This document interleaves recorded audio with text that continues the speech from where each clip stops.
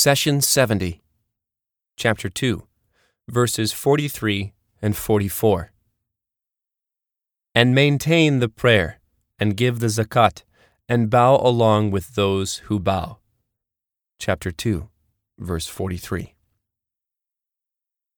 Establishing prayer is well known. It is commenced with the takbir, the phrase, God is greater, and it concludes with the taslim, which is the offering of peace and greetings to the Prophet, his family, and all the believers. Prayer is carried out in a specific manner that includes standing, bowing, and prostration. In this verse, Allah addresses the children of Israel and asks them to give almsgiving and bow along with those who bow. Bowing is a reference to prayer in Islam, as prayer in Judaism does not include bowing. In other words, Allah is inviting the Jewish people to join the new faith that they were informed about. More importantly, God wants them to believe in Prophet Muhammad and not to think that their faith in Prophet Moses and his message will suffice. From the moment the new revelation came to Muhammad, they could no longer say that our religion is sufficient and Islam has only come for those who do not have a religion. Allah answers, and bow along with those who bow, because He wants them to realize that their prayer, which includes prostration but not bowing, is no longer adequate. Perhaps the most important point to remember is that the children of Israel's faith in Moses and the Torah requires that they believe in Muhammad and the message of Islam. All the prophets of the Israelites and their revelations instruct them to do so. Thus, the lack of faith in Muhammad is a sign of disbelief in the Torah and a contradiction to its teachings. When God said in the 41st verse of the cow, "And do not exchange my signs for a small price," He was warning them against disregarding these teachings and what was revealed to them about Muhammad and the new message. The true believer amongst them would choose to follow his or her faith and believe in the seal of the prophets, Muhammad, peace be upon him. Prayer is the act of standing before one's Lord. When you stand before Allah, any feelings of pride and arrogance should leave your heart, and in their place a sense of reverence, submission, and humbleness should flourish. God is asking the children of Israel to first and foremost perform prayer, as it will help to extinguish any pride they may have against the new religion. The command to join the Muslims in prayer is followed by the command to pay almsgiving, zakah. God commanded you to strive on earth, not only to earn what satisfies your needs and then stop, but He also wants you to bring in more so you can help anyone unable to earn a living. It is through giving that you can turn the society into a welcoming place for everyone, a place that leaves no room for hatred and envy. We continue to the next verse in the cow. God says, "How can you tell people to do what is right and forget to do it yourselves, even though you recite the scripture? Have you no sense?" Chapter 2, verse 44. God made it clear to the children of Israel that their disbelief in the message of Islam is in fact a disbelief in the teaching of the Torah. The scriptures, after all, gave a detailed description of Prophet Muhammad. In this verse, God is reprimanding them with a question.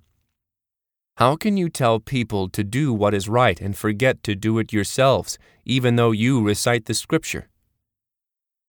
The Jewish tribes of Medina often boasted the near arrival of a new messenger and announced to the Arab tribes that they will believe and fight for him. But when the new prophet emerged from amongst the Arabs, they understood that they may lose their social and economic status, and thus they were the first to disbelieve. It is very important to note that while these verses were revealed addressing the children of Israel, that does not mean that they apply only to them. Rather, these verses apply to all people of Scripture, the disbelievers, and any Muslim who trades God's signs for a small gain. Sadly, There are many who take the words of the Quran out of context in exchange for influence or political power. During his ascent to the heavens in the night journey, Prophet Muhammad, peace be upon him, saw a group of people being tormented by having their lips and tongues sliced with molten blades. He questioned Gabriel, "Who are they?" Gabriel answered, "They were the spokesmen for injustice, the ones who distorted religion according to their desires and the desires of unjust rulers." The purpose of religion is to rein in human whims and greed and shape society according to God's teachings. The people and the imams of mischief try, in the name of religion, to do the exact opposite. They give people an excuse for sin. A true religious scholar can never justify evil actions, nor can he or she bend God's teachings to satisfy human inclinations. It is not sufficient for those who do so to repent. They must also correct what they have done. The phrase, "How can you tell people to do what is right and forget to do it yourselves?" brings up a very important point about those who invite others to faith. If you preach well to others and forbid them from evil, you are in effect trying to bring them out of actions that they are accustomed to.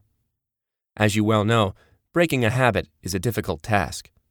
Moreover, you are asking someone to admit that they were wrong in their beliefs and actions.